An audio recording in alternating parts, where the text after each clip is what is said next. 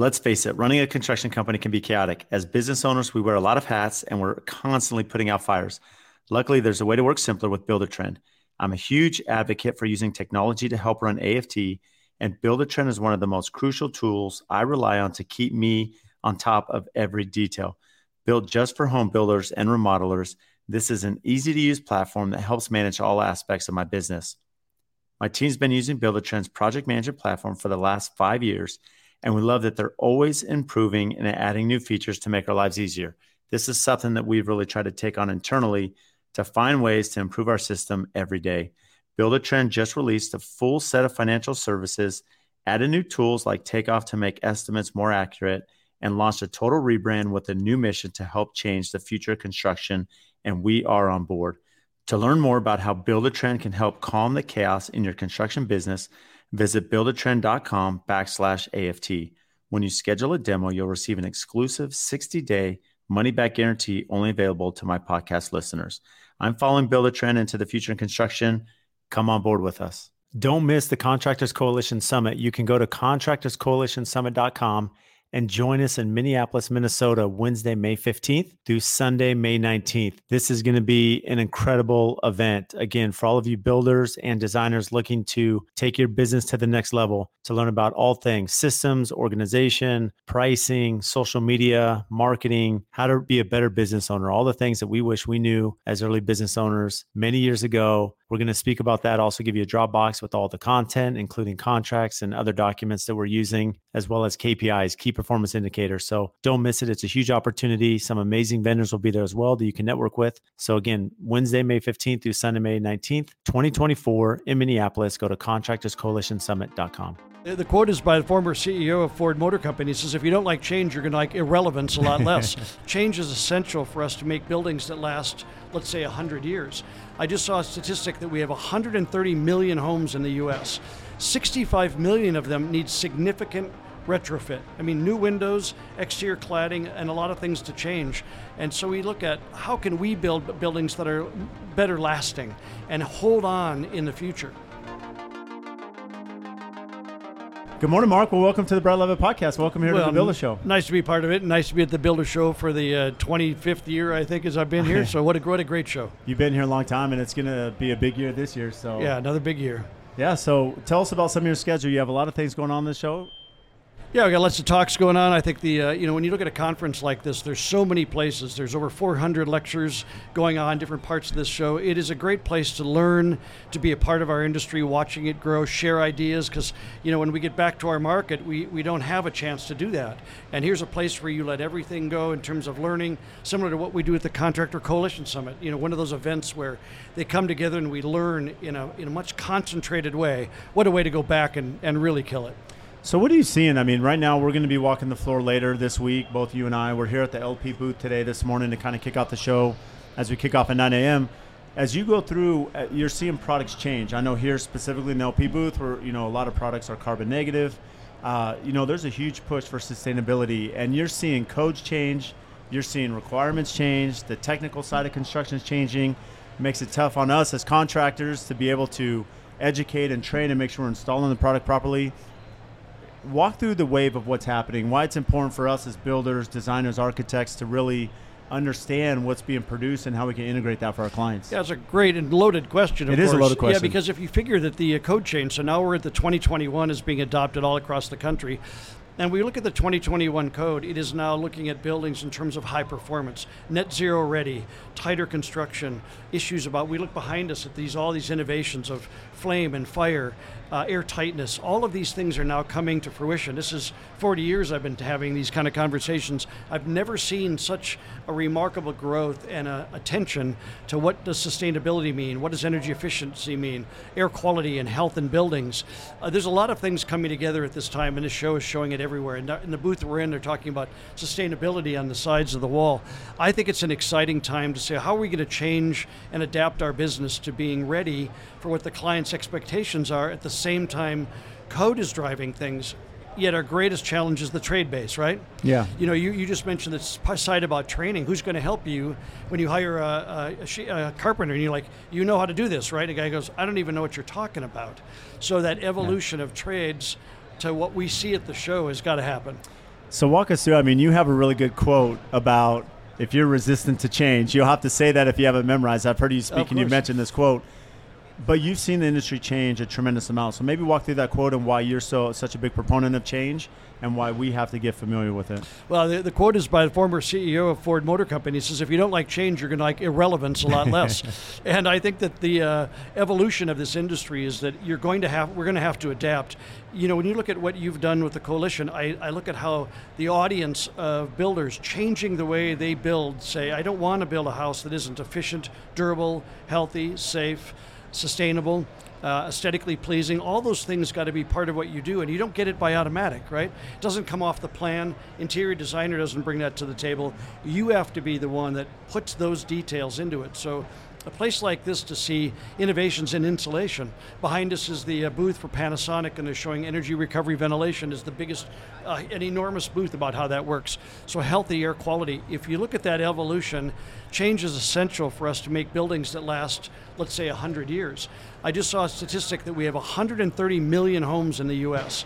65 million of them need significant retrofit. I mean, new windows, exterior cladding, and a lot of things to change. And so we look at how can we build buildings that are better lasting and hold on in the future. Well, this is why, going back to the summit, you know, last night we had our event to kick off. I think we had over 200 people at the event. And what's amazing is we've had you as a keynote speaker every session, you know, that this has been in existence with the whole purpose that the one thing that's tough as a builder is it's really hard in itself to be a business owner, right? No doubt. And people that have listened to me on the podcast have, you know, heard this so many times that we're business owners that happen to focus on construction. Right. So that's a key element is understand how to run your business. And then you add the complexity and the risk. And as you mentioned, industry going to net zero and sustainability and building science. And there's, you know, waterproofing and, you know, water is our biggest enemy as builders. You walk through all these aspects of it. And you, Mark, I mean, this is why you've been such a good proponent because you've seen builders, you've consulted builders, you've seen where they've had challenges, you've seen the mistakes. Just before we get into the sustainability and net zero where the industry's going, walk us through where you see most builders struggle.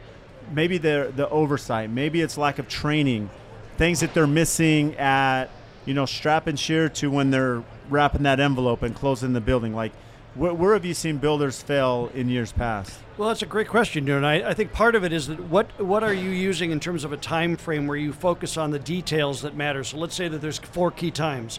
You know, prior to insulating the building, you've got to walk around and say, is all of my details done right? Are all the details on the exterior done properly? Is the weather barrier in place before I put siding on?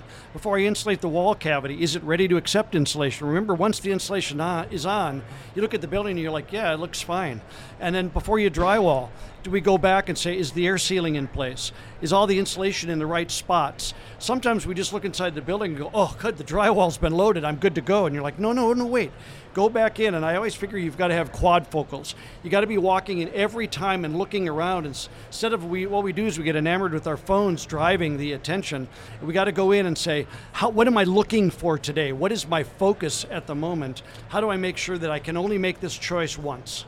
Is my shear in place? Is the nailing correct? Is the weather barrier in place? Is there caulking at the bottom plate? Do I need to bring that as part of the strategy? So as we evolve to better buildings, we have to evolve our training to follow that. And look how difficult that is. Where do you go to get training for your team? Where does your team go? And where am I going to go learn my particular craft? You've got PMs and site managers that are supposed to know everything because the trade base doesn't.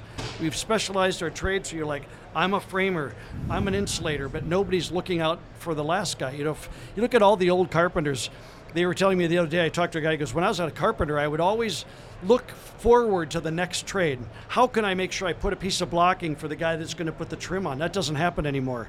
The trim guy might come in and goes, I can't put the trim on, I've got no blocking back here. And like, so do we plan for each trade's future, and do we get them together enough to say, what challenges am I creating? Is there anything that I could do to help you? And you're like, yeah, every time I come in, I've got to do these 3 things to get my job ready. So that costs you more money. So I think all of these things are kind of breaking down the components of what we do into pieces that we can then manage individually so it's not overwhelming, but that it's that everybody's got a task to play. I think our trades want to do a great job. They just don't know what that is. Right. And we haven't defined it for them. The guy goes, I've been doing plumbing the same way for 30 years. What do you want me to do different? You're like, I need you to pay more attention. to details. It's interesting because you and I are very the same. I think very much the same as far as we kind of look at problems, right? Is that we understand there's an issue, the trade labor's changed. It's not going to get better for a while. Like we've been making this push, but we're solution oriented. You and I are very much optimistic in the industry and where it's going.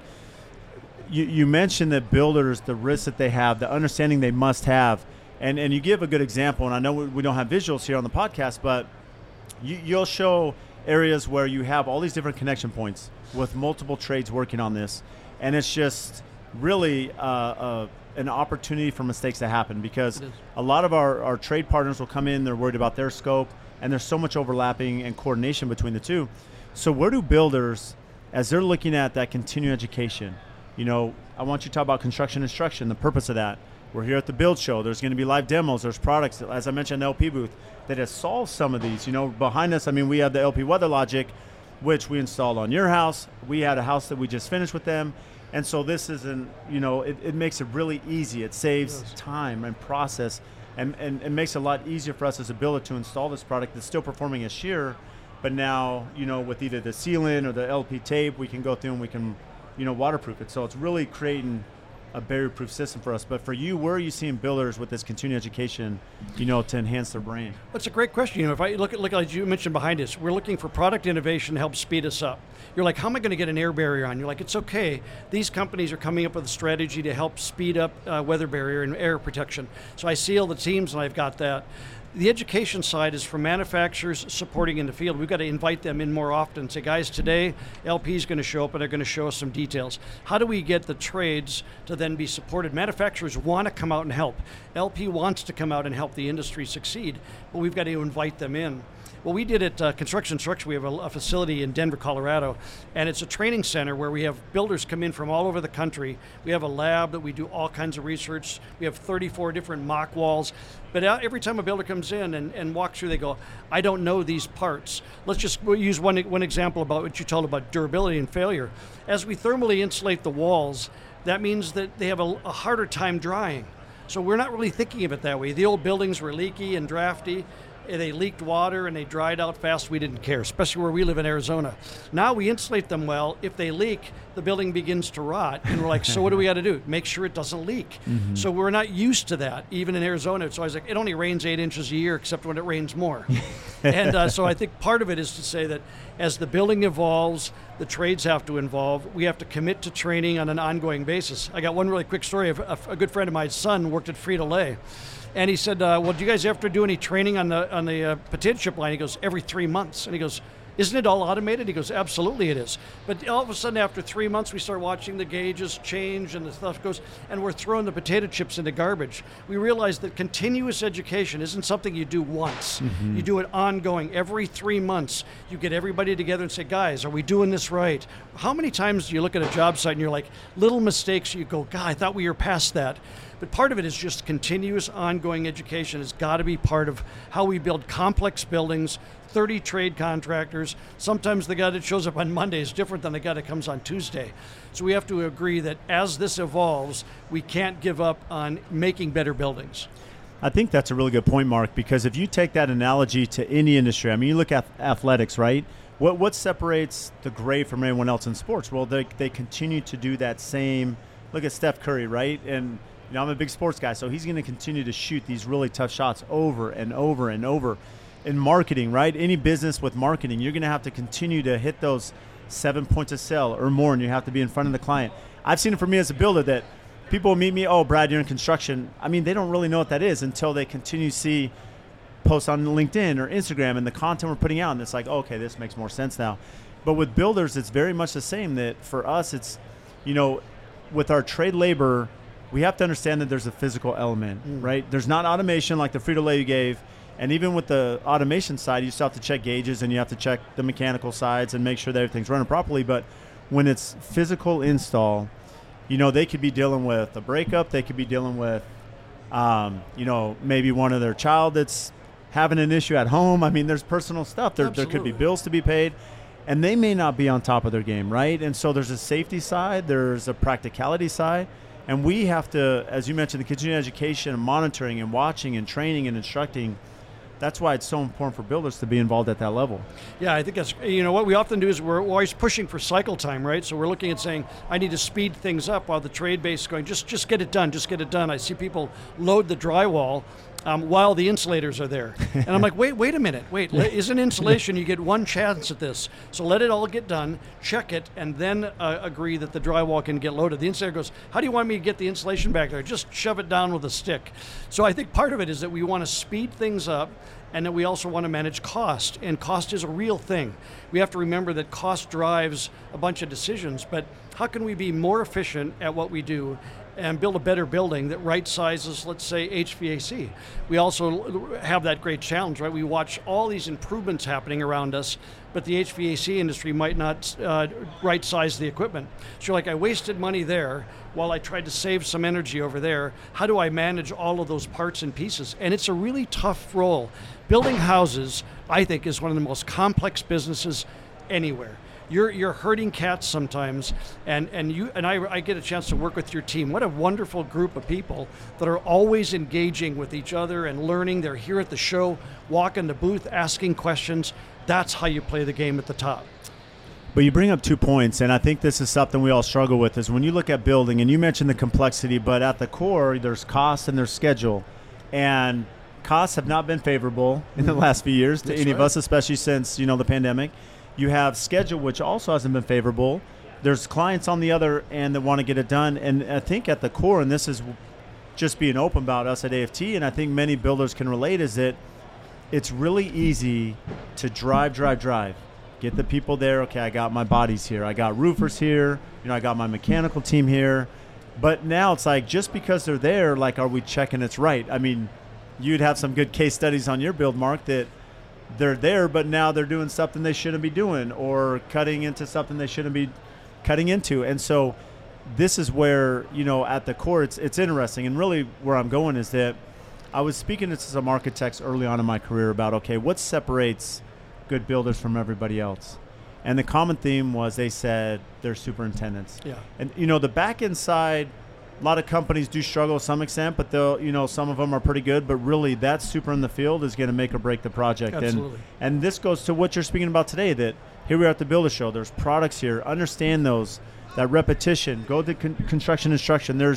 I love the lunch and learn where the vendors will come in. I think we have production meetings every month. You came and spoke to our team. Yep. And we're bringing vendors in so that we can instruct and understand each specific task that's going in from the manufacturer, so that we know when it's installed, it's going to be done properly. Well, and you brought up a really good point. Job soup, I've been on projects where I watch a job supervisor that makes sure everybody picks up after themselves. They're very articulate. That trade comes in and they go, yeah, this is Bob's project. He's super picky about stuff. Just make sure you do it right. I watch another project where I watch the site soup walks up, he's smoking a cigarette, and he flicks it out into the house. And you're like, that just set the tone for the trades. We have to also show what matters to us. One of the guys said, he goes, yeah, I had a trade contractor that left the pop can in the wall. And he called him at 5 o'clock on Friday and said, get out here and pick it up now. Because by Monday, it better not be here. I could pick it up, but I'm not going to pick it up. And that trade then realized, walk away and turn around and go, did I leave anything? Is the site clean? I could have a role to do that. When your site soups put that process out there, they know that you care so much. They're going to make sure your job gets extra attention. Not more money and not get paid more. And in fact, it's actually going to be more productive for them to be incredibly efficient. And if we push our trades to do better, which they want to do. Nobody wants to walk away and go, God, I did a crappy job on that house. They want to walk away and go, I'd sign my name to that work. And so that's what we have to do, is we impart on them that quality matters, doesn't cost more, it's just attention to detail. Spend 5 more minutes and go look around. Did you leave anything? I remember finding tools all over the place. I find there's a screwdriver and a guy's caulking guns laying on the ground. You're like, stop and say, am I doing a good job? And is my site soups making sure that what I set as an example is what I'm going to get? This episode is brought to you by Pella Windows. When it comes to building homes at AFT, almost every project has Pella Windows. And they've been just an incredible partner of ours. And locally, Sammy and Adam, they are not only amazing business partners behind us, but they are super close friends. And I speak on the podcast all the time about the importance of relationships, right? Relationships with our customers, with our vendors, with our suppliers. Because at the end of the day, I'm only as good as those that help our brand and assist us in our projects to take it from the ground up all the way to completion. And if we didn't have partners such as Pella, there's no way we'd be who we are today. Over the years, we've built this amazing relationship. When we call them or email them, they respond. They're quick. Their company culture, their integrity, their honesty, they are always there to do what's right for us and the customer. They can do anything from small replacement projects to large custom homes and even multi-million-dollar commercial projects.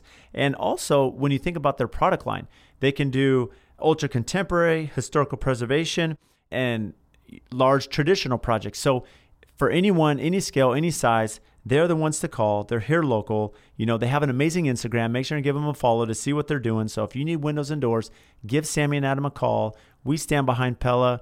We love what they do, their culture, their brand, and especially their quality. And if you want to learn more about Pella Windows, check our show notes. We'll have everything tagged there so you can give them a follow and have their contact information to reach out. Our clients have worked with the Sub-Zero Wolf & Co. showroom, Scottsdale, on nearly every project. They make the process so easy for us and our customers with either an in-person or virtual consultation. They have dedicated consultants to answer questions, provide helpful solutions, and offer advice and assistance. When you are ready to embark on your kitchen journey, reach out to the Sub-Zero Wolf & Co. showroom, Scottsdale, who will tailor an immersive, rewarding experience just for you in their stunning showroom. Gather ideas, ask questions, and imagine how your dream kitchen might come to life. All catered to you in a low-pressure and highly inspiring environment. View an array of options and see what they look like in full-size kitchen vignettes. And attend a chef-led demonstration to see and taste these appliances in action. It's interesting because I look back and I know Ryan, who's here with our team at the show, and he's out here in the audience listening, but he had an experience where our framers, just to give them a little kudos, the crews out there had left some debris, they had left some drinks. I mean, it's hot in Arizona, so there's going to be an absurd amount of water bottles typically on the project in the summer. And he made a call that, hey, it's Friday, I have clients who are going to be walking this, and they went right out there, apologized. And the reason I bring that up is a lot of builders will continue to ask, look, Brad, it's so hard managing all the things we're talking about, right? We love what we do, but it's hard work. But how do you keep a job site clean? That's where the biggest struggle is. And really what it comes down to, and our team, we talk about this all the time, that it starts expectation, just anything. If we have clear expectations from day one with that first sub that's on site, here's what we expect when you're done at each workday and at the end of the week. Here's how the site needs to look. And if you start it from the beginning, you can continue it throughout the progress. True. If you try to start it, it's hard to put that toothpaste back in the tube midstream. Yeah, you're right. I think we look at our clients coming over to the house. When they walk around and they see it's cleaned up, they see things picked up, they're like, wow, they really care about my house, because they forget it. We forget sometimes that it's their home still, even at that rough stage. And they look at that when there's pop cans and stuff laying in the wall. They're like, I wonder if someone's going to clean that up later. And when everything looks good, it just feels better. And like I said before, it only takes a minute. And when you put that out there, I want you to walk away from this site like it was your house. What would it look like? And you're like, you know what? You're right. I owe you that. And that doesn't cost any more money, but it sure takes an extra effort. So sometimes you just tell a trade, I want you guys to stop 10 minutes early, clean up all your stuff, sweep up the dust, sweep up the sawdust, and leave the site looking good. And I've been on projects where I saw a builder that was their process. And every time I walked in, I go, did you guys know I was coming? Did you just clean up? And they go, no, every time it looks like this. Yeah. And I'm always like, wow, what a difference. If it gets away from you, you can't catch up, like you said. You got to do it every day. But all of a sudden, about a month later, you're like, I could never clean this up. You got a great guy that walks some of your job sites, Cameron? Cannon? Yeah. What a job. Yeah. This kid just does a beautiful job of cleaning up, and I think that you've put that resource in place to say, make this look like you want it to look like, and what a job he does. It's just such a difference. You don't have to have him do that, but he chooses to do that, and he's exceptional at it.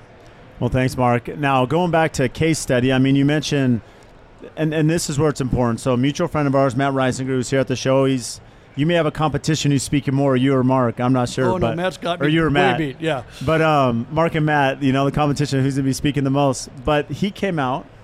We did some YouTube content when we were at Rough Stage, right before we drywalled. And it was interesting because, of course, Matt has a great platform. He's really big on building science and sustainability and has a great following.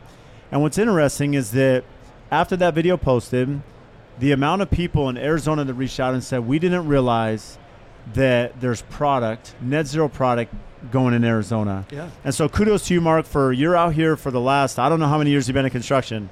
I'll let you speak to that. 40. But you've been 40 years. You've been a huge proponent of the trades and building. And here you are building your house that lines up with everything you've been speaking for 40 years. And people see that. And now all these people are inspired in Phoenix to be building to this caliber that you've done on your house. Yeah. Again, walk through how that can be done. That a lot of people, you look at your house, it has 70% glass on the exterior, 60% on the exterior is glass, and you're hitting net zero. Just kind of walk through that inspiration and design process that started. Yeah, it's a great question. I was at a lecture last night on building tightness, and they said that Phoenix has of all the states that they've surveyed in terms of air tightness, Phoenix is the only state that has yet to meet the base code requirement of 3 air changes per hour. Sounds about right. So they showed all the graphs, and all of a sudden you're like, Phoenix was like, had never gotten to 3 air changes per hour in terms of tightness, and that's the minimum code for us.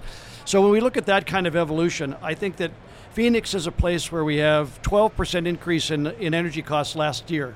So we got to realize that the cost of energy is an important thing. Everybody goes, well, it's just hot, and air conditioning is a pretty big deal. So we're watching all of the states, regardless of climate, California, Vegas, cold climates, warm climates, moderate climates, all realizing that climate plays a critical role. And in a booth like we're in now, all of their strategy around climate is, how do I make sure the sheathing, the subfloor, everything lasts in the rain? How do I make sure the air tightness of the building works and it lasts? All of the pieces about what we're trying to accomplish means that in Arizona, I built triple glazed windows, well-insulated roof details, ICF walls, airtight buildings, insulated slabs. And early on, people were like, why would you do that? And I'm like, just watch. And so when they got done, I'm like, all I did is meet the 2021 building code. And they're like, so that's what we have to go to. And I'm like, exactly. All we got to do is, the 2024 is going to require many of the things that we did. We saw that there's a window company here that's going to announce a builder-grade triple-glazed window now available in a moderate level for production builders. So when we watch this evolution, look, we got a product above us that's got sheathing with insulation on it. Mm-hmm. So you're going to have your crews, the framers are going to put the sheathing on at the same time insulate the outside of the building. So now you said, did that speed me up and improve performance? You're like, it was a win-win. So you have to be able to adapt to those things at the same time your trades go, now what am I supposed to do? It's okay. The LP guys are going to come out, they're going to show you how to put this on because it's building code and it's the next stage. So instead of putting your arms across, go, I don't want to do that, go like, how can I be really good at this? And the trade contractors that excel at that will find themselves excelling at business because they're going to have builders like you and the other builders in town go, I need that guy. I don't want to have to coach you. I want you to know, what am I going to do today that's different than what I did yesterday? And you count on that, right? I'll pay you fair. I'll pay you every month, but you've got to be at the top of your game. It's funny you bring that up because Dan Geis was on the podcast a few weeks ago, and with Dan, he builds in Colorado. He and I met for the first time at EBA, right, at the EBA conference, Energy Building Alliance, and he's only doing net zero product. Right. And you think to take this stand that I'm only going to build to this level, are you going to have enough work? Is there going to be demand? Because as it stands, you mentioned that there is a window manufacturer that's going to be getting to the production level. But as a whole, just like any new technology, it takes a little bit of time for that cost structure to kind of align with the realistic nature of bidding and estimating and for a client to, where the budget and everything lines up, right, with the expectation. And so as this evolves, there's going to be more of a demand, which increases product, and it does get there, but it's hard to take that stance. But as you mentioned, the industry's going there, and why aren't we going to try to stay ahead of the game by advancing to that level? Well, I got a great case study for you. There's a builder in Denver, Colorado, and Colorado is a home-ruled state. They have no state building code. So a builder called Thrive Homes, he decided that I'm only going to build net zero houses. It's the only thing I'm going to do, and I'm going to take a risk. I believe that I'm going to put that only thing on the street, and I believe that there's enough buyers to come and buy it. Last year, he built the largest number of net zero rated houses in the United States. So here's a guy that has no state building code making him do that, but he took a stand and said, I will only build houses at that protocol. His houses start at $1 million, go to $2.5 million. He's got 3 communities in Fort Collins, Denver, Colorado, down in Colorado Springs. And he just said, as soon as I put on the street that I'm only building to this level, there are people that go, look, I'm looking for the lowest cost per square foot, not what you build, because that's not the market you want. So if you said, I just want great clients to have a great experience, if I put that product on the street, will they come? Because you've already turned down clients, right? You're like, I just want buyers that want an extraordinary product for all the right reasons. If I put that as my baseline, will I get customers that want that? I'm like, absolutely you will. So we have to take that stand to realize that if it's nothing more than the future code, we look at Arizona, we have City of Phoenix on the 2009, City of Queen Creek's on the 2021. Imagine that, that's the same city, and they're 10 years apart on code adoption. So what you got to do is just go, you know what, I'm just going to build to the 2021. I think it's the right code. It happens to be 2024. So I'm going to build to that, and you can tell your clients, I only build to the current code of the day, even though it's not adopted yet. I believe it's the right code to build to that. And they're going to go, well, of course, that's what you should do. I didn't know my house was going to meet the 2009 energy code. And you're like, yeah, but it's what's in place. You're like, I don't care. I'm going to build the house to the code of the day. And that's an interesting stand that I think a homeowner would go, that's what I want. I want a builder that cares about my house and where it should be, because I don't know. You're the pro. I don't go to a doctor and go, so what are you thinking? And he's going to go, this is what I think. And you're going to go, nah, I think it's something else. And right there, we're going to go with the best recommendations, and you have the power to do that. You say, this is what I think is the right thing. I'm the pro. And they're going to go, then do you. What I love about that is that this is where social media actually plays a huge role, right? With social media, Instagram, YouTube, LinkedIn, the podcast. The reason I'm bringing up, I had Casey Smith on a while back with LP on the podcast. Yeah. And in that episode, we're speaking about the TechShield radiant barrier that we're using on many of our projects. And your house specifically, the flame block we'll talk about. We had the LP WeatherLogic air and water barrier. When I was speaking with Casey about this, I have clients that listen to podcasts. These clients are calling me, we're under construction, saying, Brad, do we have LP TechShield on our roof, right? Has that been specified? Is the LP WeatherLogic air and water barrier on the exterior? They're asking for this stuff. Many of them, they're not builders, right. They're running their business, and so it's up to us to educate them. How can we do that through these platforms? And when they see it, they want to put it on and speak to your house specifically. Here you are in a desert condition, exposed to a ton of private acreage on the backside or public acreage, right? That's not going to be built on. But why you did LP flame block for that reason? Yeah, when I look at the idea that we have the wildfire, the wildland interface, WUI, we look at those kind of things in the U.S. We're looking at these wildfire areas, and it's starting to increase the amount of acreage. We're seeing more and more places. But if you look at Santa Rosa in California, that's that city that burned to the ground. Yeah. It was not wildfire interface. We look at Colorado, the city that burned down to the ground. That was not wildfire interface. So if we look at that and say, what is the potential in our marketplace for a wildfire to start in the canyon? So I'm backed up to the National Forest. I'm not expecting local firefighters to fix this fire. I've got the Forest Service that's going to have to fly in and fix the fire. Is there a risk that if the fire came up the wash, am I at risk? And you're like, absolutely. So I put flame block on the outside underneath my cladding, and just to make sure I've got stucco and flame block to say, I want the time so that when the Forest Service manages the fire, it didn't damage my house, my studs are fine. To me, that's a simple investment to go, what's the chance of fire today? And you're like, pretty high. So what steps would I make? When we look at the price differential between conventional sheathing and the flame block, conventional sheathing and the radiant barrier and the roof deck, we start looking at the numbers getting close to say, what are the net benefits? You're like, improved performance, better comfort, more durability, less risk to fire. Yeah, I want to do that, and the differential in cost. How many clients would go, no, I'm okay with fire. Yeah, I don't really care if it comes through, it's not that big a deal. And the radiant thing, it probably is not that big a deal for energy. All of them would say, well, yeah, aren't you doing that anyway? And you go, yeah, we do that anyway. So I think we'll see this evolution where the client is expecting that kind of performance because it's not their job to figure out what's the right thing to do. I love that because clients are expecting that. For us too, it makes it pretty easy. You speak about the radiant barrier, the TechShield with LP, and what's interesting is who doesn't want an attic that could be up to 30 degrees cooler, right? Who doesn't want to block, up to 97% of that radiant heat? We can hear in the background, they're doing the sledgehammers right now against the LP Smart side.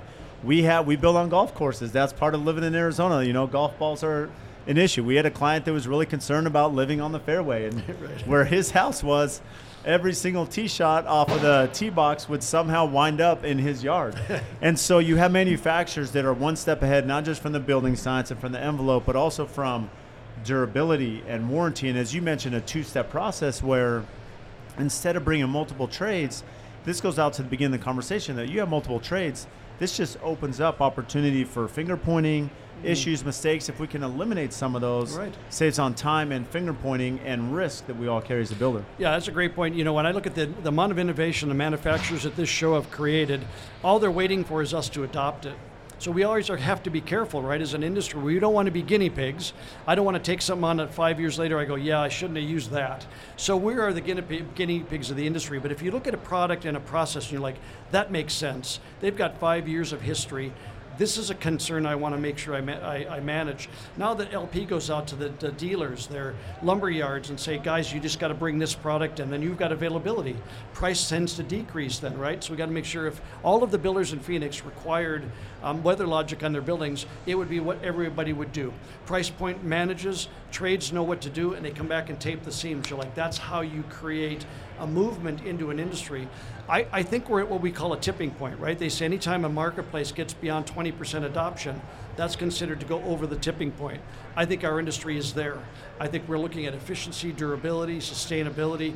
You know, you mentioned that. Do you think there's any clients that care about carbon and care about sustainability? They're going to go, Brad, of course, do you do things to manage carbon? You're like, absolutely. Here's the things that I do to lower carbon emissions. I'm going to make your house more efficient because there's embodied carbon, what it takes to make the stuff, and LP's trying to get to zero. The user carbon is really what happens in the field. What happens to my house? How much energy will it use? You're going to use 1/3 of the energy, which means your carbon footprint's also lower. It's not just what you built with, it's how it's going to operate for the next 50, 100 years. So those are really nice things that you've taken yourself, and other builders listening, take yourself to the level of saying, I'm going to build an extraordinary product that my children are going to be proud of, that I've made a step towards building durable sustainability, efficiency, health, and safety. Those are fundamentals. It's my job, and I'm going to make sure that happens. And you've been such a big proponent of this, Mark. I mean, I've been in meetings with you as your consultant. I've been with you in the design process on so many projects.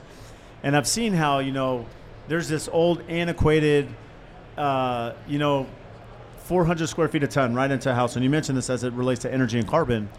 And you look at, like, your house's design where you're 1,000 square feet a ton, right? And so the amount of energy and condensers and cost, and in Arizona when that's running, and now you have solar and there's these different elements that, again, they're going to benefit energy usage, which impacts, you know, so many different elements. And for decades, you know, we use more energy. All the energy we use will far and away eclipse the amount of energy that was used and carbon used to build the thing. Yeah. So my responsibility is for the next 100 years, I want to have 1/3 of the energy production because I'm going to be able to meet those performance targets. And oh, by the way, the cool thing, my energy bills are going to be half of anybody else. So I win the day I move in. So I've got, what's your return on investment? Every single month my bill's lower. I think that's a return.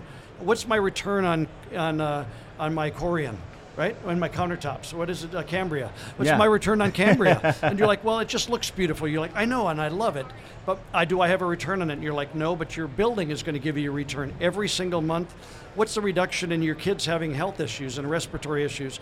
My son has asthma. You put a kid in the house, you're like, yeah, I have less albuterol. I'm not taking ibuprofen or whatever it is to make sure that I don't have these problems because I built a better product. And that's a return on client satisfaction and carbon and efficiency.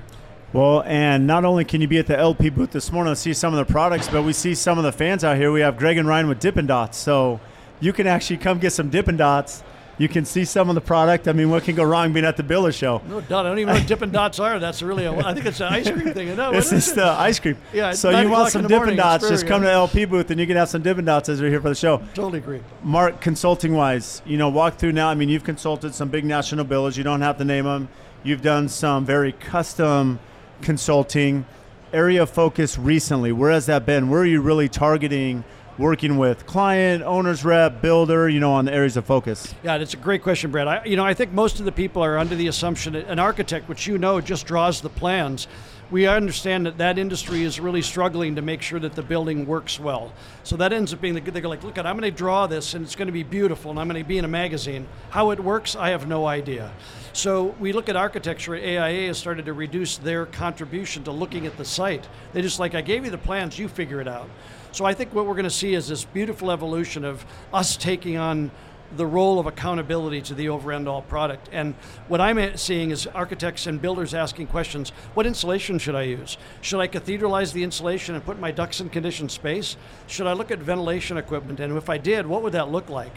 Where do I put the air barrier? Do I put on the inside or the outside or both? Should I use Tyvek? Should I use WeatherLogic with Tyvek? I don't know what to do. So we have walking them through these strategies to say, in the end, now I gonna inspect that and check it. But now I've got to get your HVAC guy in, because you brought up a great point. You do all these beautiful things, and the HVAC guy goes, yeah, I'm going to do what I've been doing for 40 years. And you're like, no, you're not. Look at the things I've changed. I need you to size the equipment properly. You're like, yeah, but I don't know if I can trust you to do the right things. You're like, oh, I did the right things. All of the things that you need to have happen, I did. So I want you to take that into account. All of a sudden you watch the HVAC bill go down, and the contributions that you invested in are covered by those reductions in performance expectations. So I would have had 2 full-size 5-ton air conditioners in my house. I have 1 3.5-ton. Did that save any cost in that approach? And you're like, yeah, so where did that go? And you're like, well, it went to pay for the better insulation, to put the details on the air barrier, the ventilation for air quality. Those things were then paid for through reduction in complexity of mechanicals.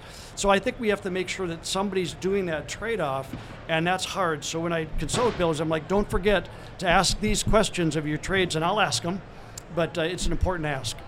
It's really important, and one of the value adds that I'll give you a little shameless plug here, Mark, not only construction instruction where they can attend, but Mark, you yourself will come and meet with builders and help them create a list of standards and organization. I know one thing that was really important, and you know Ben, who's with us, and we've been trying to work with him and Spencer on creating some standards for AFT, right? That we want to build to this level. We want to get to this, this level of product. We want to work for this type of clientele that expects this, right?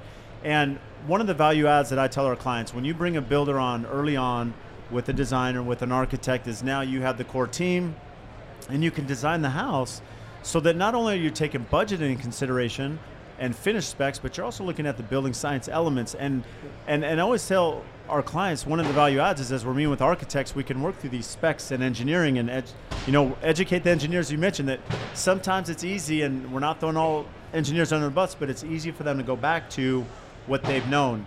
And there's so many different options out there. And so we brought Mark in, just being open to the audience here.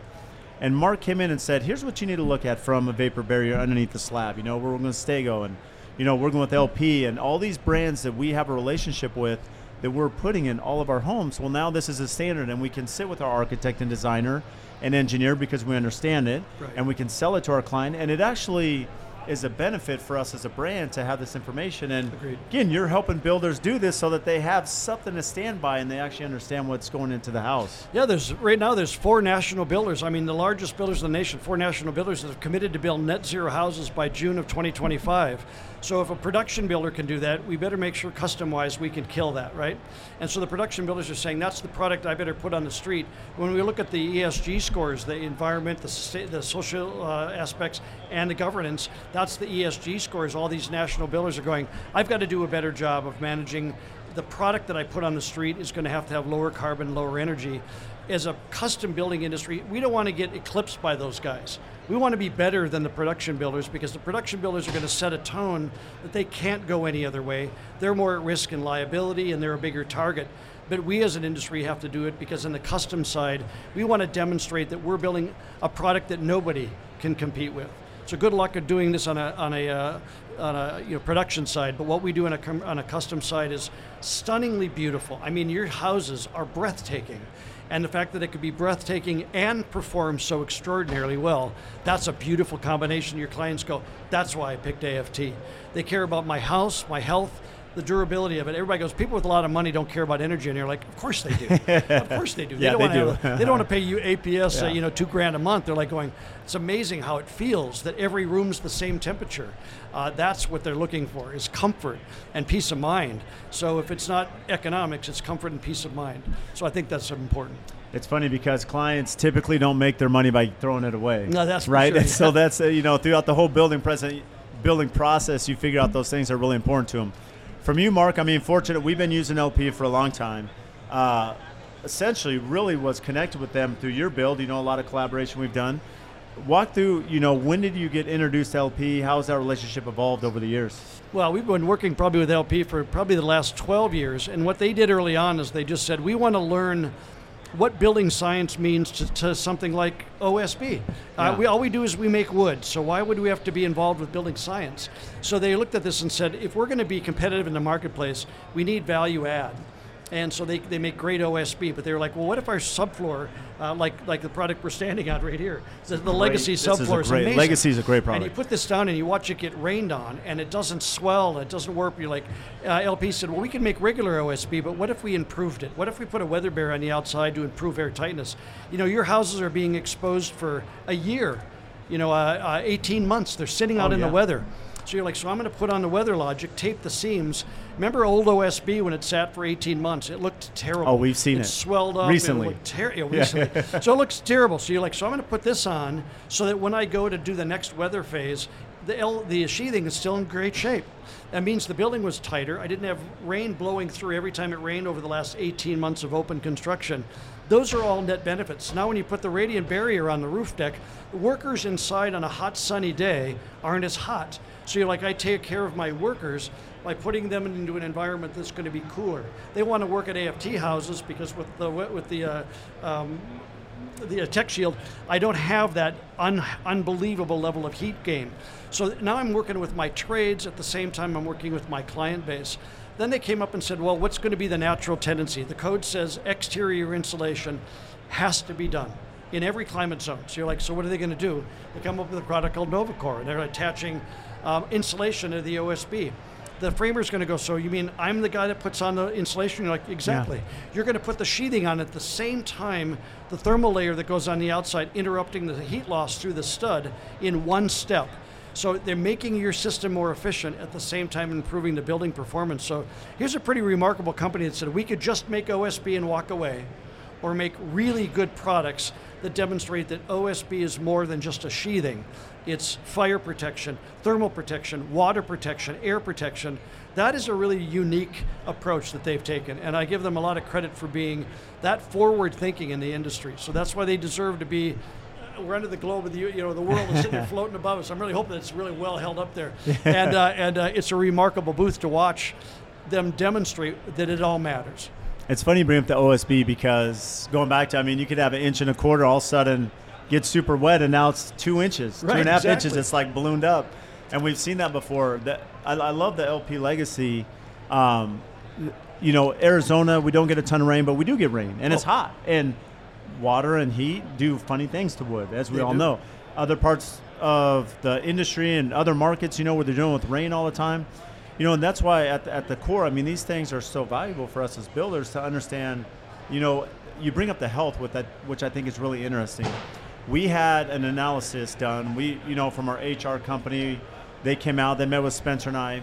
And what was interesting, he said, look, Brad, it all starts in California, as we know, but California is going to like a workplace standard over the years, which means even in construction and manufacturing, that there has to be a temperature-controlled climate in the winter and summer for these people working out. And that, if it's going to start there, at some point it's going to hit us. And you mentioned, with NovaCore, and you mentioned with Tech Shield, you're creating an environment where now the workers now have actually an environment already that you're already aligning this. We know it's coming.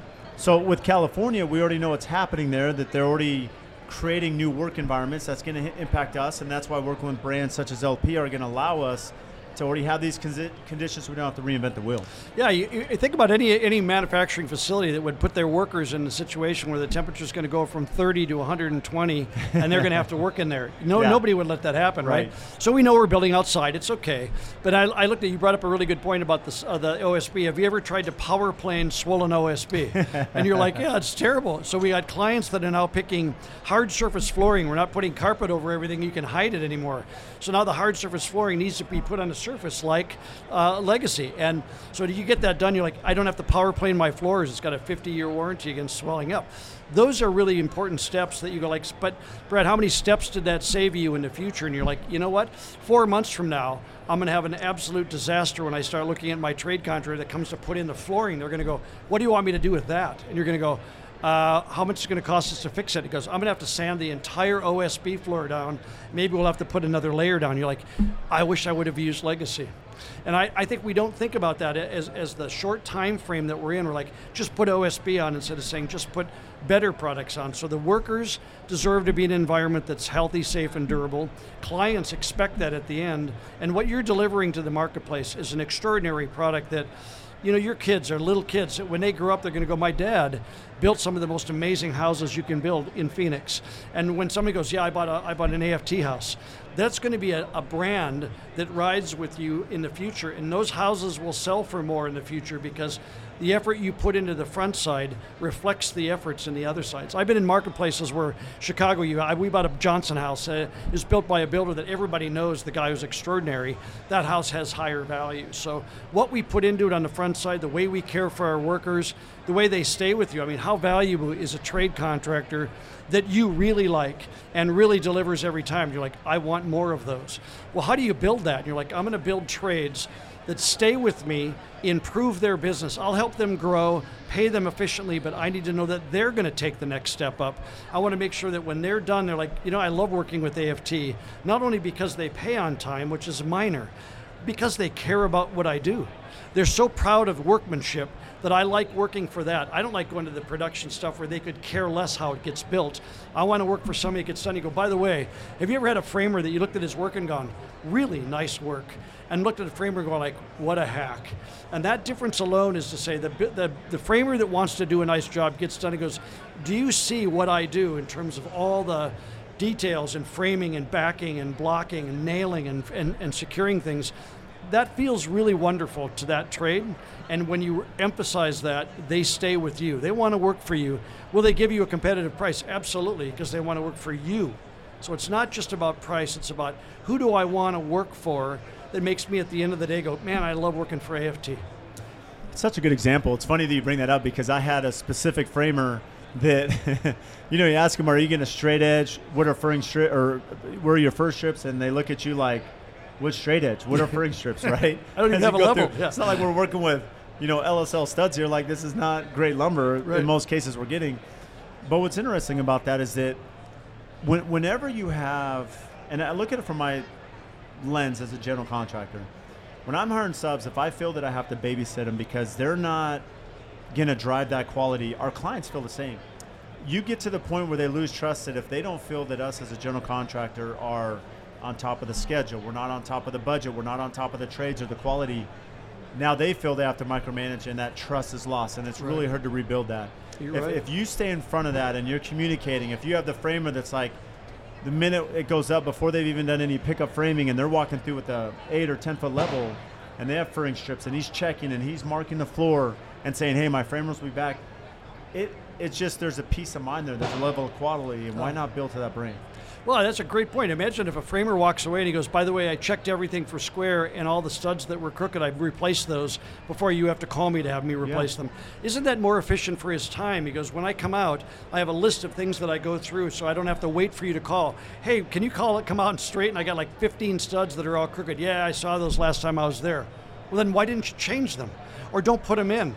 Remember when framers used to crown things, right? They used to crown framing. Yeah. They used to crown the flooring, going like, I crown things because I care about the quality of the work. Right. If we have crappy lumber, you're like, I'm going to go with LSLs because I can't find a straight floor joist. But if you look at a trade contractor that takes that kind of care, he goes, Brad, 10% of the lumber I got I had to throw out, and maybe you can use it somewhere else, but I couldn't use it. It wasn't straight enough. You'd go, yeah, thank you. You wouldn't go, nah, use the crappy stuff. You'd go, no, I appreciate that. Can you cut it up and use it for blocking? Can you put it in places behind a cabinet that I'm going to use as a nail base? Please be efficient with the material that I bring out, but if it needs to be stepped up in quality, let me know, and I'll call my lumberyard and say, hey, you got to get me a better number 1 grade material so that my framer can do a better job. Less waste, less dumpster hauls, and a better product. You're like, where does that save money? And you're like, at all of those steps, our money saving. So what do you do for fun? Work. Yeah. You do work a lot. I love what I do. Well, but I don't think you travel very much, though. No, not very much. I mean, no flights? 140 last year, yeah. 140 flights last year? But my oldest son was in town the other day, and we went out and played soccer and kicked the ball around, and we played Frisbee. And I was like, what a blast. He got done. He goes, remember when we used to play Frisbee all the time? I'm like, yeah, I love that. So hiking and enjoying Arizona is such a beautiful place. People think it's a great big desert. It's not. It's a so remarkable beautiful. place. Yeah. And I feel really fortunate to be there, and that I now live there because of the home you built for me is exciting to just go home.